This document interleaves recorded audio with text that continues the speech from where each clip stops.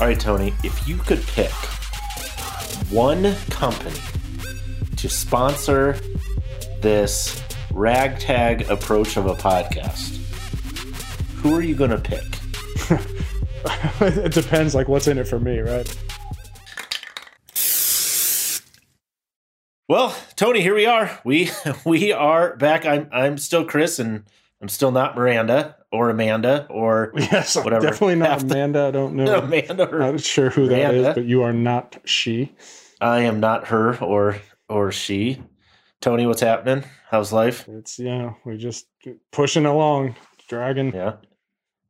Anything new show up at the house lately? Oh, Anything, yeah. Let's do this. So here's kind of what's new at home. So start off. So these are the Bridgestone, getting a little bit of a reflection off the light there. The Tour BXS, the Tiger Edition golf ball, limited edition golf ball. Bridgestone has released that again. Nothing particularly exciting, but if you're a fan of Tiger Woods, as many listeners are, the balls say Tiger on them. So, no mistaking. They have to whom the balls belong. They belong to Tiger. So the other new arrival here at the My Golf Spy headquarters, Saratoga Annex, if you will. This is a Puma Pro Adapt Alpha Cat, and we'll come back to that whole alpha thing here in a bit. So this is it doesn't want to come out, but this is a new spikeless shoe from Puma. Entirely different tread pattern on the bottom. I'm optimistic here because their spikeless have been, I've found them to be super comfortable. I literally wear them almost every time I leave the house. But super not traction-y. Not the best for traction. I wear them to play golf, but only when said golf is played indoors. But this is, it's a good looking shoe. I think remember Randy, Fried Eggs Randy? Oh yeah, we gave him a ride one time. Treading on the white swoles here, so I don't know how that's going to go over. But are those a lace them up, or is this a laces are for suckers? So this is the sucker edition of this shoe, obviously. Okay. But I do believe that this is available in the Puma Disc, which is kind of their take on a BOA-like, shall we say, enclosure system. BOA-esque. So if you're looking for a new spikeless offering, Power Adapt Alpha, It's got the Adapt foam. It has foam. You can't make a golf shoe really without foam these days. I think that's kind of a rule. Not well. It's got to have foam. Not well. Yeah. Not much new. Trying to think if we got anything. I got some dog food. Plenty of children's things. A lot of Amazon packages, but nothing super exciting of the golf variety. I know. However, you do have. Go ahead. No, go ahead. So fortunately, I guess you got to pay for college probably 6 of one, half a dozen of the other, as they say. But what's a grocery bill like when you had the full house? 7 daughters, a wife, and yourself, and I guess a dog too. What's a typical grocery store visit run you? So I'm gonna answer that with two different ways. Number one, $400 to $500 a week, easy. You could easily. I wince, but I literally I have no idea what. I think my wife every now and then will take me to the grocery store, but then bad things happen because I'm like, I want that and that and that. What the hell are you doing? Yeah, and that's without me going. Yeah, and so it would probably be worse if I went. But easily $400 to $500 a week. Not typical. People have this. It's a misconstrued notion that teenage boys will far out eat teenage girls. That's a bunch of nonsense. Teenage girls can eat just as much, depending on. And I'd say you are an expert on teenage girls, but that just comes across the wrong way. Don't take that out of context. But yes, the second answer to that question is when I graduated high school. So we had 4 kids in our family growing up, and when I graduated high school, my first year in college. So I'm no longer at home. I'm a freshman in college. There's 5 people left at home. My mother kept copious notes, like the old ledger. She would balance to the penny every week and kept it, in a ledger. we spent roughly 50% less on groceries the first year I was out of the house. So out of 6 people, I was roughly 50% of the grocery bill, even in high school. So it is what it is. Yep. You know, I did things showing up this week. I got a shipping notification, and it looks like something is coming from Georgia to Fort Collins, Colorado. From where in Georgia, though? Well, good question. Coming from, I believe, Hotlanta.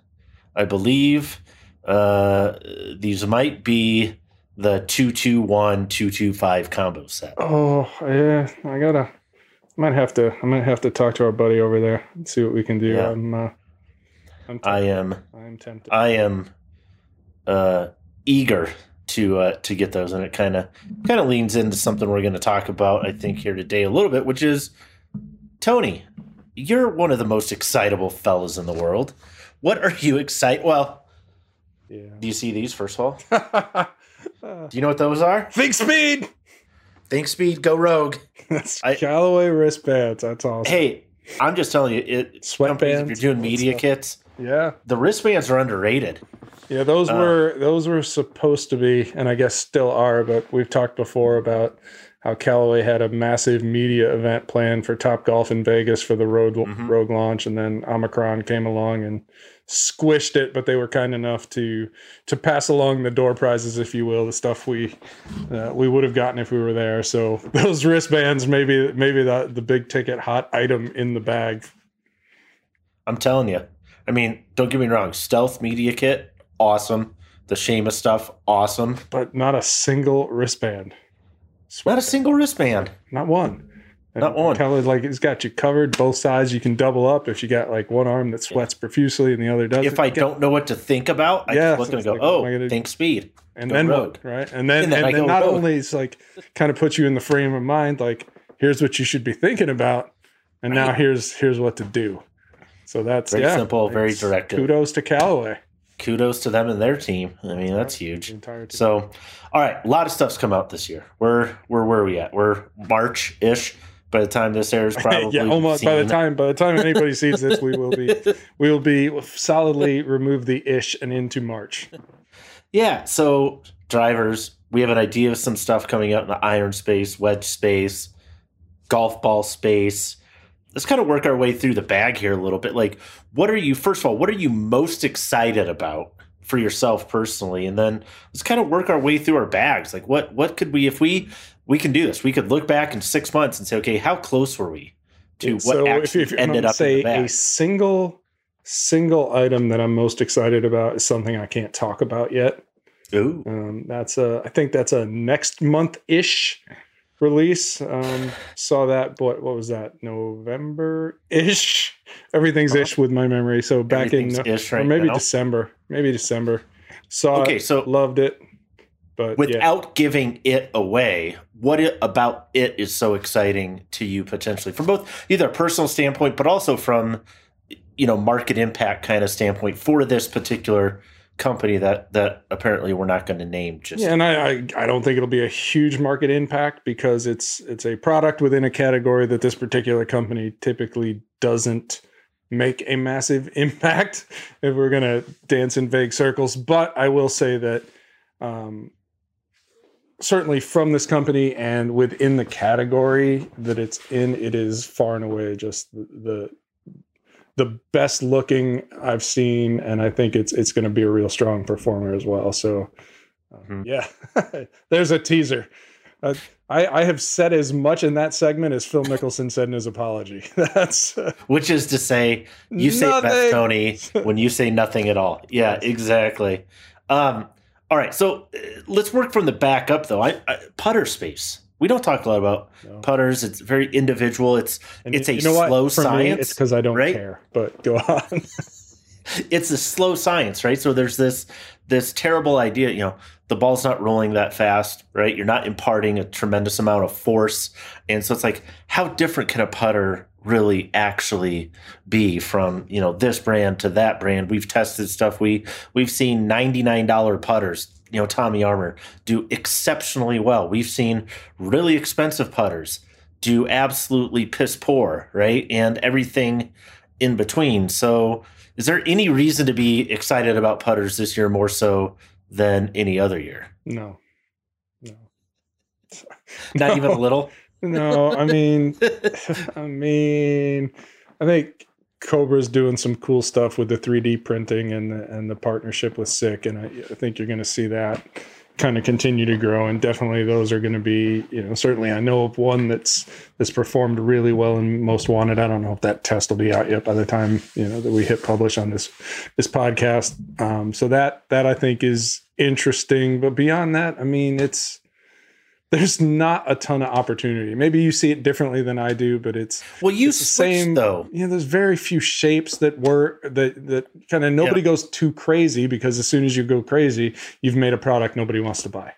That's the problem. So what's interesting to me about you, for the longest time, you've been a very, heel shafted, open to close, like Ping ZB type of, you tend to fit into that really strong arc. Strongest arc you've got has typically been.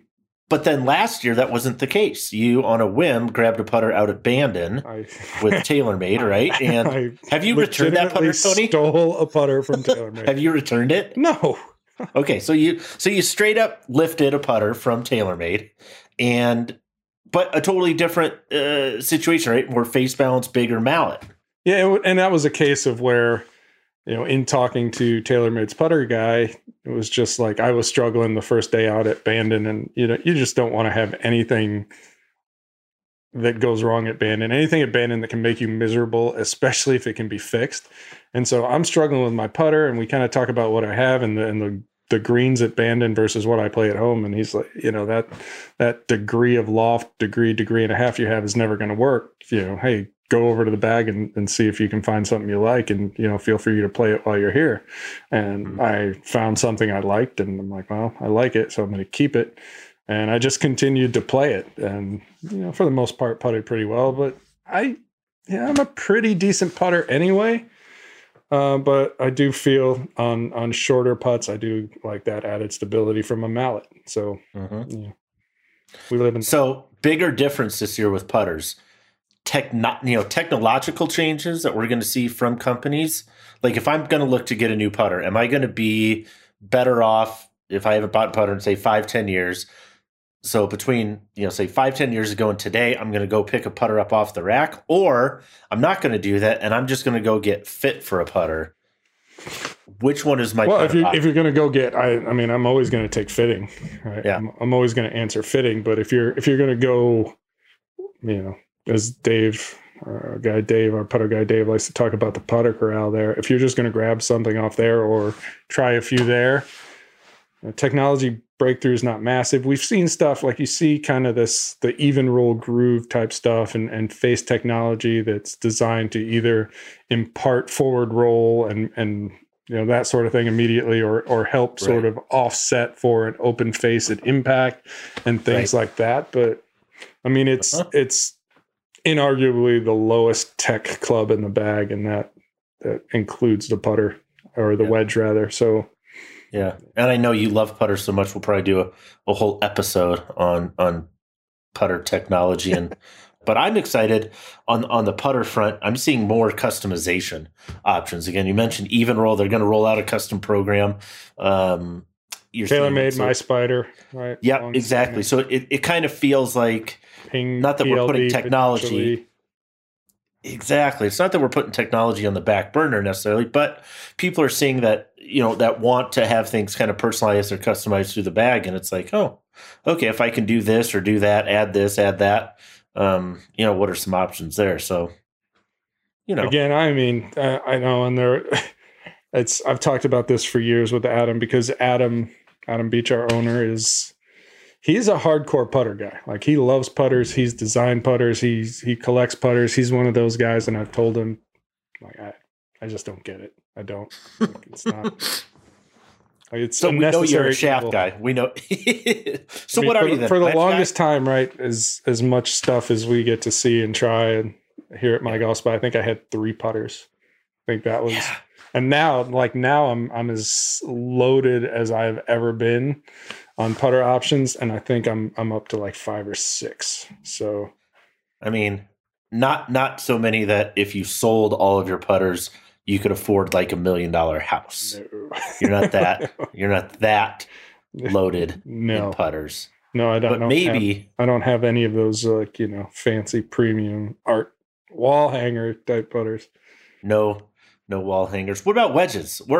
Wedges or irons? What are you more excited about this year? Wedges or irons for you? Well, wedges, but I think like this is almost kind of unfair if we try and put this conversation in.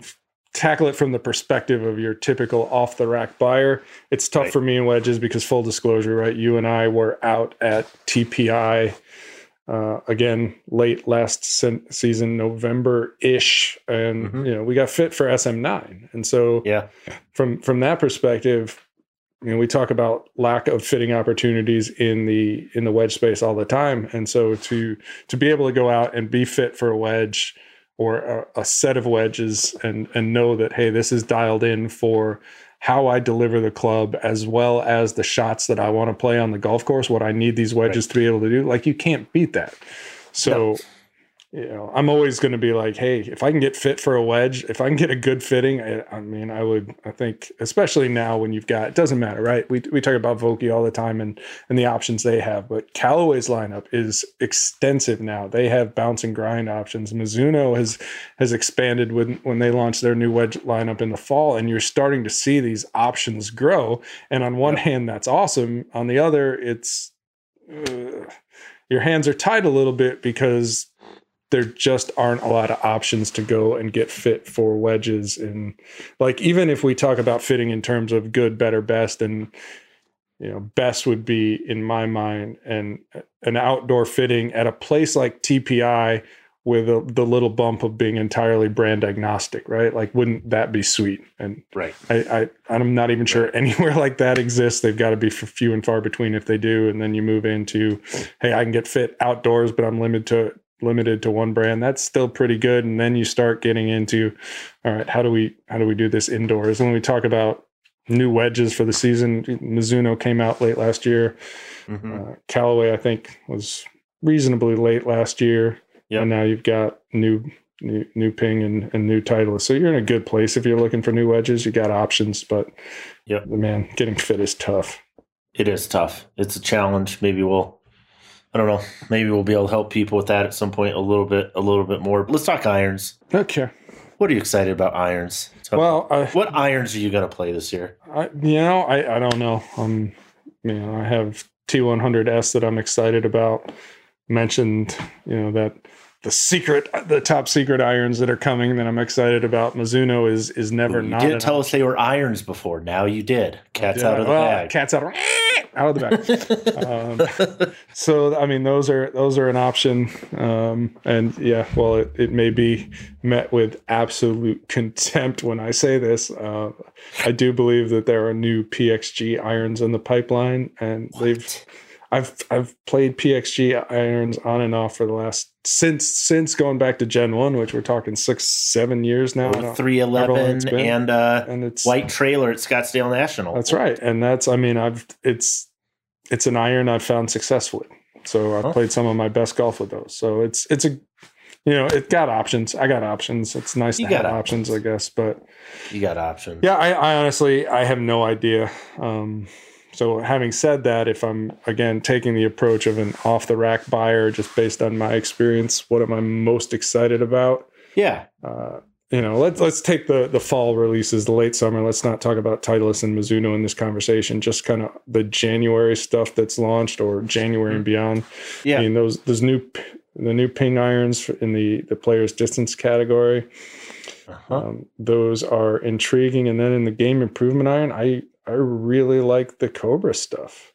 The LTD impressed me, and I think of the stuff we saw that is that typical. Those early spring launches tend to be game improvement irons anyway, And of that bunch, far and away, it's my favorite. And again, I'm not suggesting I'm going to play it because I tend to gravitate into that player's distance space a little bit more for sure.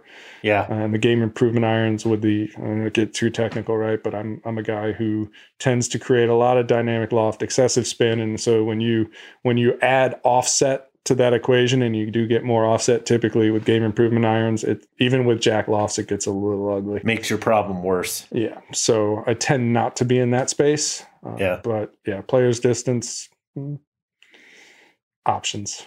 I played Mizuno irons for a long, long time, back to MP14s and MP29s and kind of back in the day. And I know it's a standard by which a lot of other clubs are measured, particularly in a feel department. It is a very unique feeling.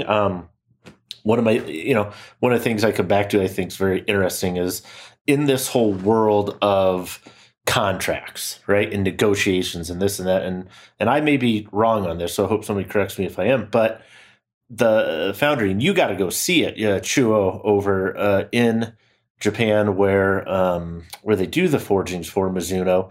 They don't actually have an official agreement. It's a handshake agreement. Handshake deal. Yeah, it's pretty wild.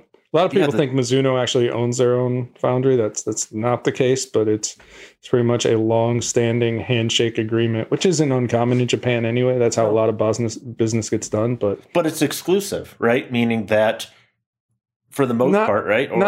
For the most part. It's typically, occasionally they will forge golf clubs for somebody else, but it's smaller brands.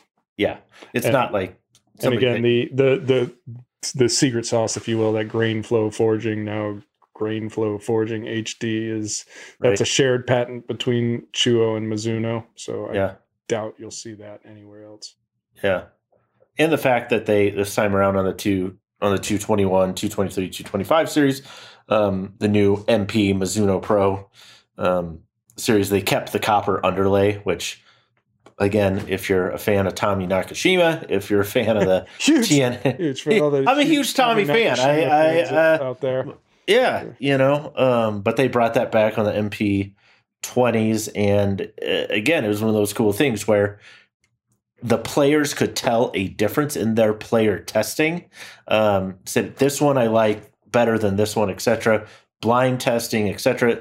The players all preferred the one with the copper underlay, and they didn't know what the difference was, right? True blind testing, and so I think there's something cool about that. So I'm excited to get those in. I went with 6 through wedge in the 221, and then 4 and 5 iron in the 225, and not sure what to do beyond that just yet, but we'll see. Time. I'm typically more of a JPX guy, and so there's a part of me that's like, how about we just roll that copper into the JPX, because they tend to do a little more technologically there. The feel maybe isn't the same as the MP line, which now the Mizuno Pro line. We got a new font. It's all very fancy. So if we could roll that into the more high tech line, which typically also includes the more forgiving clubs, that would be pretty sweet.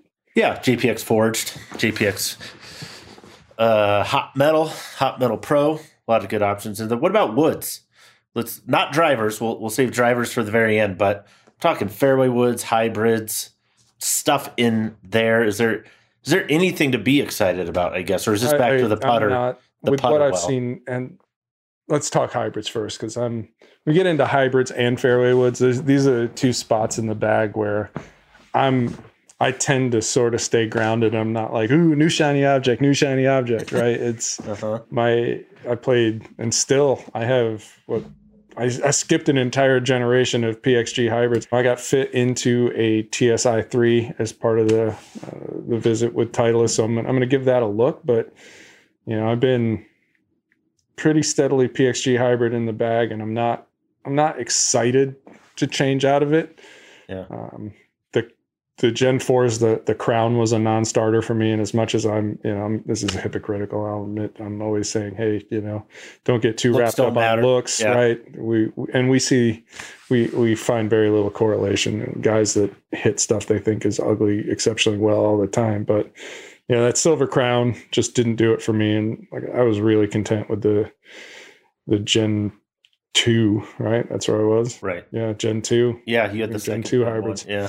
Yeah. So I was super content there. No reason to change, and with everything that's come out, I'll wait and see. Let's see how it goes with the TSI 3. Let's see if the next PXG stuff is on par or better than what I ever have. But that's what I already have. But that is legitimately a situation where I could conceivably keep playing those. Yeah. Yeah, I agree in the sense that there's a security blanket component. Even when you look in, again, I know, big fan of what's in the bag. Love to scour and build my bag based on whatever tour players are doing. But even when you look in PGA Tour player bags, LPGA Tour players, better players, if there is a club that is more than 1 or 2 generations old, it's either the putter or it's probably a 3-wood, 5-wood hybrid. And I think it's because it's a little bit versatile. Maybe you end up using it for a lot of different things. And, again, other than your driver, every other club in your bag should have kind of a speed limit, right? Like within, 10 to 12 yards is kind of hopefully the idea. So, man, if you get a new set of irons and all of a sudden you're hitting them a club further, you're going to create a gap somewhere in your bag that you have to then address. And for me, it's a Cobra 5-wood. When they put the rails, is that the little tour, the actual tour, what I call it? Yeah, some might even call it like an ultra hybrid or a mega hybrid or an uber hybrid, or I don't know. It's a big hybrid. Really, it's your perspective, right? Is it a they bill it as a small fairway wood, but it wouldn't be a stretch to say it could qualify as a large hybrid. It does have, obviously, the larger hybrids have that fairway wood shape. So semantics, but I get you. Yeah, and very balanced look, and I love that it has the rails on the bottom. That's the one that, that design was really inspired right after the second shot on 15 at Augusta for Ricky, wanting to have a club that he could hit whatever that specific yardage was, but that would go up in the air quick, land soft, but he could still manipulate it in terms of trajectory. And I love that. That if I had I guess if there's a club that will be in the beginning, in my bag beginning of next year, it would still probably be that Cobra 5-wood. I do. I love it. So that one's staying. 4-iron hybrid, I don't know what I'm going to do this year. I'm still exploring some space in there. I don't know. Yeah, I'm kind of in that same boat when you get into that part of the bag. Like I'm pretty dialed in with a Titleist 3-wood right now, TSI 2. The strong 3, so 13.5, but okay. I mean, was exceptionally fond of the LTD, and so with a new LTD similar design, like I know maybe I'm not ruling that out. We'll see. Yeah. But again, it's not a club I like to mess with very often because I'm like a lot of guys, right? The 3-wood is not the easiest club in the bag to hit. I would argue it's absolutely the opposite of that. And so when you find something like, one of the things we talk about in ways to, and we did this with some of the metrics we've rolled out with Most Wanted, is this idea of you can throw optimization at everything and talk about ideal numbers and hitting windows and perfect launch and spin and all of that stuff. But at some point on the golf course, and especially when you get into a club like a 3-wood, it does almost boil down to pass fail.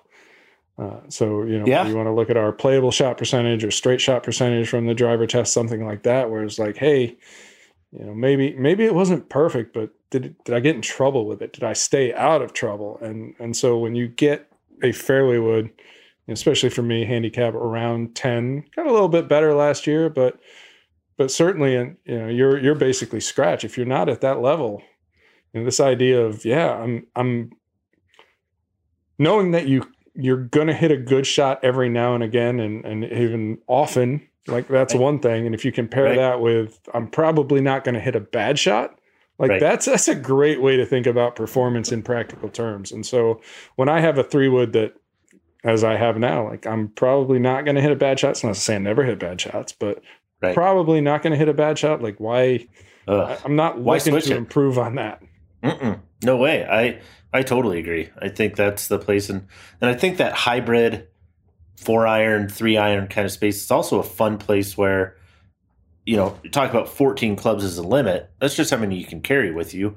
There's a lot of rule. It's a terrible rule. It's just 17. But 18. That isn't a terrible spot where people might be flipping a club in or out depending on course conditions, where they're playing. If that is a place where you have the opportunity to change something up, that might be where you switch a hybrid for a long iron, or something like that, depending on what course you're playing. So as we get into that transition zone between kind of that long fairway wood that most golfers carry and your iron, and the infinite number of ways you can fill that space, I also have a 7 wood now. Which, hey, so does DJ.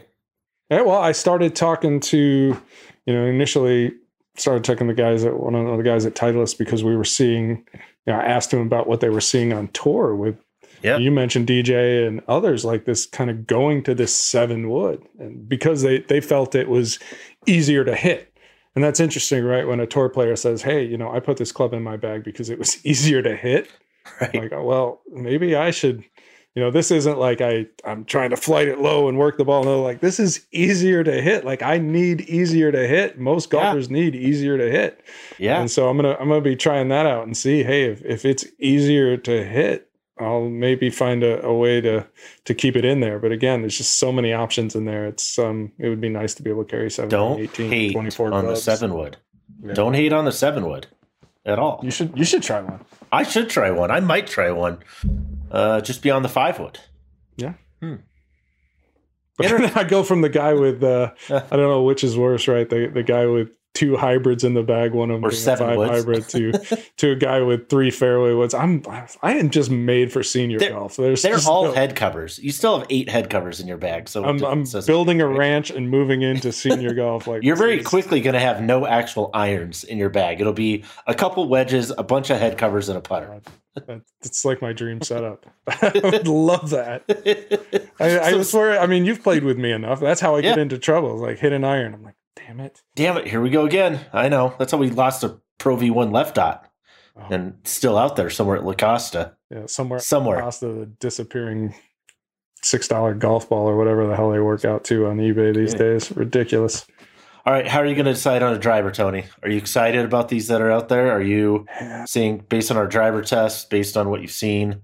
So, I mean, on one hand, it's a weak year for drivers. And by that, I mean, it's just the way for new drivers, right? We all know it's not going to surprise anybody to find out that the stuff from last year and the year before that and the year before that and probably the year before that and then some holds up really well against the new stuff.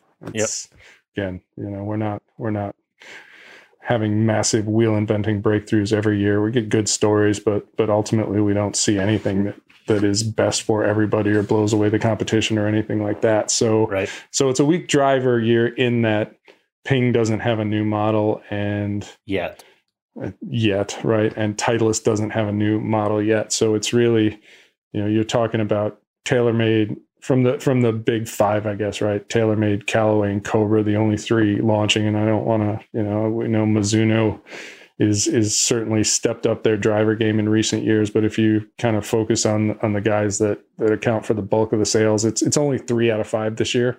Mm-hmm. Obviously, TaylorMade, huge noisemaker with the Stealth Plus. We did see Stealth line. Stealth Plus, we saw the highest average ball speeds in our test. And it's certainly, it's tough to, by averages, I would say it's the fastest driver on the market. Fastest isn't always longest when you take into things like, hey, did it fly straight or did it go left or right or things like that? Yep. Certainly fast. LTD, XLS, certainly fast, but probably not the one for me. So that's, but LTDX, it's too low spin for me, which is crazy. Right. Right. LTDX, I think, is really promising. I'm excited about that. And I would say that's probably the one I'm personally most excited about. LTDX. Obviously, a ton of curiosity about Stealth and seeing how that holds up and what that looks like for, because when you're going out and you're kind of testing these things, you're like, hey, was that far? It almost is kind of unless it's an explicit fitting, it is almost a demo experience where you're like, oh, hey, what can I get out of this speed wise? How far can I hit it? That is often a little bit of a different experience than I need to now go play golf with this thing. Yeah. Yeah. So that's maybe a bit different, but I'm still obviously going to try that and see what it gets me. And then the ones that I keep flying under the radar that I might, it's interesting to me, having gone through the data and Most Wanted, and with the new data tool, and people have reached out to me on Twitter, and I've added a couple filters on my desktop to dial that even more than what we've put out there publicly at this point. And seeing the rogue stuff just pop up under these different conditions quite a bit. Yeah. So that's one where I was, again, the story's not particularly exciting because it just feels like more of the same. But in terms of performance and looking at the data, it's like, man, it's just always right there. And so I'm actually more curious about it now, coming out of Most Wanted and playing with the tools and seeing like it keeps coming up for a lot of guys than I was even at launch. So yeah, I'm definitely going to check that out. I haven't traditionally been a Callaway driver guy, but I'm going to look at it. But where are you, man? Like, where are you? Because I know. So it's a great question. I don't know where I am. Where are you, man? I'm in an interesting place. I've tended to do well with lower launch, lower spin drivers just because of face dynamics, impact dynamics. I tend to scoop a little bit. I tend to lift a little bit. I'm getting a lot better at that. But last year, and any of the guys that I play with regularly at my home course would tell you, they're like, man, you drove the ball so much better this year than I've ever seen you drive it before. And that isn't to say that that's like a crazy, crazy improvement. I was finally keeping up with them a little bit more, but this was last year when I kind of gave you my filters and numbers and went through and you said, hey, give these 2 or 3 a try. And I ended up with Cobra, with Rad Speed. And, went with the lower launch, lower spin. When I played with you out in Carlsbad, you were murdering that club. Yeah, and it was murdering. Crazy. There was a couple times I played Jose's like, we haven't seen anybody over that hill in a while. And our swing speeds are actually very, very similar. Actually, that day, I think you were a couple miles an hour faster than I was. And the point to me, and all transparency, I think that driver didn't sound very good from a feel aesthetic perspective. It was kind of hollow and not what I like. That's where the LTD X line is so much better. Yeah. So if you are a Cobra person and you've played Cobra drivers historically, or you like that, and you were turned off by Rad Speed because of the sound, number one, I hear you and I agree with you. Number two, this is a Mongolian reversal, right? Like they got the sound feel piece much, much better. So I'm very encouraged to try that. And actually what I'm going to do is I reached out to our friends at Fujikura. They're going to send a shaft or two, and I'm going to do my own little driver showdown between the Cobra, the LTD XLS, and Stealth Plus, just being 2 of the newer models. Only reason I'm not putting in a Ping or Titleist is kind of done those, tried it, know that they're excellent. Like 410 LST is a great driver in that category. So is TSI 3. Those would be the other 2 that I would typically look at and have had good success with. But of this new crop, the new ones that are out there, those are the 2 that I'm going to focus on. I'm going to hit them with both a Ventus Black 6X and the Ventus TR 6X. And we're going to see what the numbers show. So I'm curious about the TR, but I've just been so dialed in with Ventus Black in everything that I'm like, and TR being probably a bit more bluish than black in the profile anyway, with some new tech baked in. Yep. Waiting for a TR Black, I guess, is what I'm saying. Who knows? Ooh. So a black that's like diet black as opposed to the TR, which is more like a heftier blue. Yeah. Something like that. Purple. What happens if you mix black and blue? What do you get? Blurple. Navy? Blurple. I think that's a Rob Miller word. Blurple. Blurple. How we describe midnight. That's more of a blue purple kind of thing. That's how we describe the Peacoat paint job on the Cobra driver. Oh, that's Blurple. right. I think midnight blue. Maybe. Blurple. Ball? What ball are you going to play, Tony? And then we're going to move on. I got another question for you. Yeah, I mean, left dash is it's tough to see moving out of it, but I think certainly some curiosities with the new Tour B line, the BX, and even the Chromesoft XLS. I'm actually headed to Callaway next Thursday.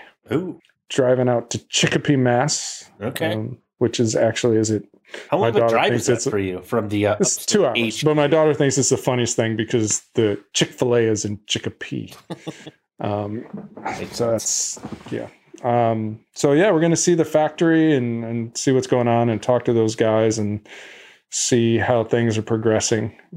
We've talked about the factory improvements for a few years now, but now you're starting to see some things that, on the personnel side. So, it's kind of nerd level stuff that not everybody knows about or cares about. But, Eric Loper, who essentially became the guy at TaylorMade when Dean Snell left and has been there for the sort of the evolution of TP5. He was there at the start of TP5 and carried it through. Wasn't that like Penta? So from picked up at probably, just past Lethal and Penta, and then kind of was the guy during the start of the TP5 right up to where we are now. He is now Callaway's ball guy. He's the head of R&D over there. And I think inarguably that's going to make a difference in their product. And it may not be immediate, but that's one of those things. And, there's a QA guy over there that came from Titleist. And so, they're just bringing in guys who know how to make better golf balls, good golf balls. And so, if you're a Callaway fan in particular, there's opportunity or reason to be optimistic, I guess I should say. Yeah. I'm left dot. Stick Good with luck. The left dot. Oh, yeah. It's good to have connections, I guess.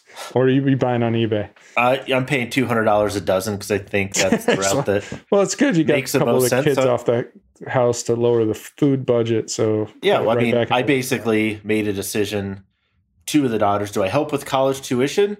Or do I buy left dot? Left dot. I'm sorry to have to say that one's a necessity and one is college tuition. Absolute no-brainer. It's an easy one. So, what was I going to ask you? Oh, all right, Tony. If you could pick one company to sponsor this ragtag approach of a podcast, who are you going to pick? It depends, what's in it for me, right? If it's it's all for you. This is 100% for Tony. If we could get Nikon to come on board and send me a Z9, that would be cool. Okay. Talk about things that we believe in. You and I are both huge BOA guys. So, did you see that the new Dual BOA? Credit to Hannah Holden over in the UK teased it. I believe it's also called an alpha. So this is the FootJoy Tour Alpha, I believe is what it's called. And it's going to be available in dual BOA. So this is the second dual BOA shoe we've seen. Adidas had a dual BOA, but if one single BOA means that laces are for suckers, imagine what does 2 mean? Means. Oh, yeah, it just laces are irrelevant, unnecessary at this point. It gets to be a point, right? I wonder how many BOAs are too many to the point where it'd just be easier to tie these things. Click, click, click, click, click, click. Yeah, between 3 and 5 probably. So it's super weird with the FootJoy stuff though. They tend to it tends to emerge sooner in the UK, so we haven't seen it officially over here yet. But I saw that and I'm like, damn, because I'm a BOA guy because laces are for suckers and I'm no 100%. Sucker. And I'm a FootJoy guy because I have chubby, fat feet, and that's just what they do. Is But they're fully committed to wide shoes. There's nothing I've ever looked at the FootJoy site and go, oh man, everything is available in wide, which is nice. But I'm interested to see the dual/double BOA because man, if one BOA is good, 2 BOAs. Yeah. Yep. BOA is headquartered here in Denver, Colorado, about an hour from me. So what about you? Who is your Other than Ben and Jerry's, let's other than Ben and Jerry's, if we can get an ice cream, McConnell's ice cream out of California does a phenomenal job. Any of those would be fantastic. The BOA one's great because I called them right away. As soon as I saw that picture, I called my guy at BOA down the right. Actually, 4. I need 2 on each shoe. I need plenty of these, and I knew what size you were, so I just said, "Hey, can I get a year's supply in these sizes and these colors?" That should be good. I technically don't have a golf membership lined up for next year yet, so maybe a year's supply. Pump the brakes on that a little bit. Just be house slippers. Here's another 2 for you, Tony. Apple. I use a lot of Apple products. Don't we all? Laptops, things. Just all the things. All the things, and I can almost guarantee nobody from Apple will watch this, but I would love for Apple to be on there. I believe Apple sponsorships work a little bit differently. They have mastered the Mongolian reversal as well. I think you pay them for the privilege. You pay them, and they probably ask you. You don't ask them, so that one's probably dead in the water. Other than that, maybe Lululemon, because they make phenomenal underwear. They do. I'm set in my ways there. But hey, we're here. But you said it's about me, so that one was about me. That's fair. But if anybody would like their products gratuitously and shamelessly promoted on this ridiculous podcast, reach out to Tony. We got Tony. 5 minutes left, Chris. Here, 5 minutes. So let's let's go to the mailbag. Mailbag. What do we got? So, you throw some stuff on Twitter today. Yes. People questions. You got a couple bits of feedback. Pick the top 1 or 2. What did people ask? So I was going to stick with one, but we're going to blow through these 2 very quickly. So first one from Evan L. Do the balls Tour Pros use go through any additional quality control, essentially beyond that you get from retail? Okay. Yes, absolutely. Of course. I would imagine it depends on who the manufacturer is, how much they do. I mean, if you look at our Ball Lab results, Titleist stuff tends to be really, really consistent. So I don't know how much better that could actually be for a tour guy. So at that level, what Titleist has told me is they do inspections on things like the logo and the side stamp, because the USGA is particular about that. And if something isn't what it is supposed to be, the ball can be deemed non-conforming. Right. Bridgestone does some additional quality control. They wouldn't tell me exactly what. Similarly, again, there's a few extra touch points as well with Callaway, and I would assume it's the same for TaylorMade and Srixon and anybody else who makes a ball on tour. You're going to make sure for those guys that everything is what it needs to be. So, yeah, they get a little bit more, but you start with a quality ball, you probably don't have too much to worry about. Yep, precisely. All right, so that's a good one. What's the next one? Give us another one. So this one comes from Adam N, and I picked this one because I think it's a really good question. So, have the higher MOI drivers typically provided more forgiveness in the most wanted test? Ooh. Does the removal of outliers hurt the MOI drivers versus the lower MOI drivers? Okay, so real quick, for people that have no idea, what's MOI? Moment of inertia, which is essentially the simple way to think about it is an object's resistance to twisting. So think of it hitting it off the toe. You don't want it to clank open, hitting it off the heel. Yep. Trying to resist and that. We typically talk about MOI in kind of that plane, right? Heel, toe, MOI. There is also MOI that's up, down, like Y-axis. Up, down tends to be more about spin. Front we're talking about X-axis, right? Right. And so what we see in testing is that higher MOI drivers, especially if we talk about the ones that talk about back CG, if that's the focus, raising MOI along that axis, what we do see is a strong correlation between higher MOI and the standard deviation of ball speed or ball speed deltas. So fundamentally, MOI is a preserver of ball speed, and we actually do see that translate really well. Now, if that's your only metric of forgiveness, then it holds true. But if you start talking about things like, hey, is spin consistent? Can I hit it straight? Yeah. If you're looking for consistent spin, typically it's the more forward, less conventionally forgiving drivers that provide that. And again, you start getting into things that, hey, like, do I hit it straight? Right. And that's a different animal entirely and doesn't necessarily correlate. And sometimes you look at that and go, man, this driver just everybody hit it straight. It's low to mid MOI, but it just works. So it ultimately boils down to what is the forgiveness metric. But in terms of MOI alone, yeah, we do see a strong correlation with ball speed retention. Yeah, so it's like with MOI, you have launch, spin, direction, and speed. And how much of all of those four can you retain? Yeah, that's from an idea, right? That kind of that whole picture is your ball speed retention, your directional stuff, your spin consistency. There's a lot that goes into it. And I've said this before. If you ask 5 R&D guys to define forgiveness, you'll get 6 answers. So yeah, probably. So and the other piece of that.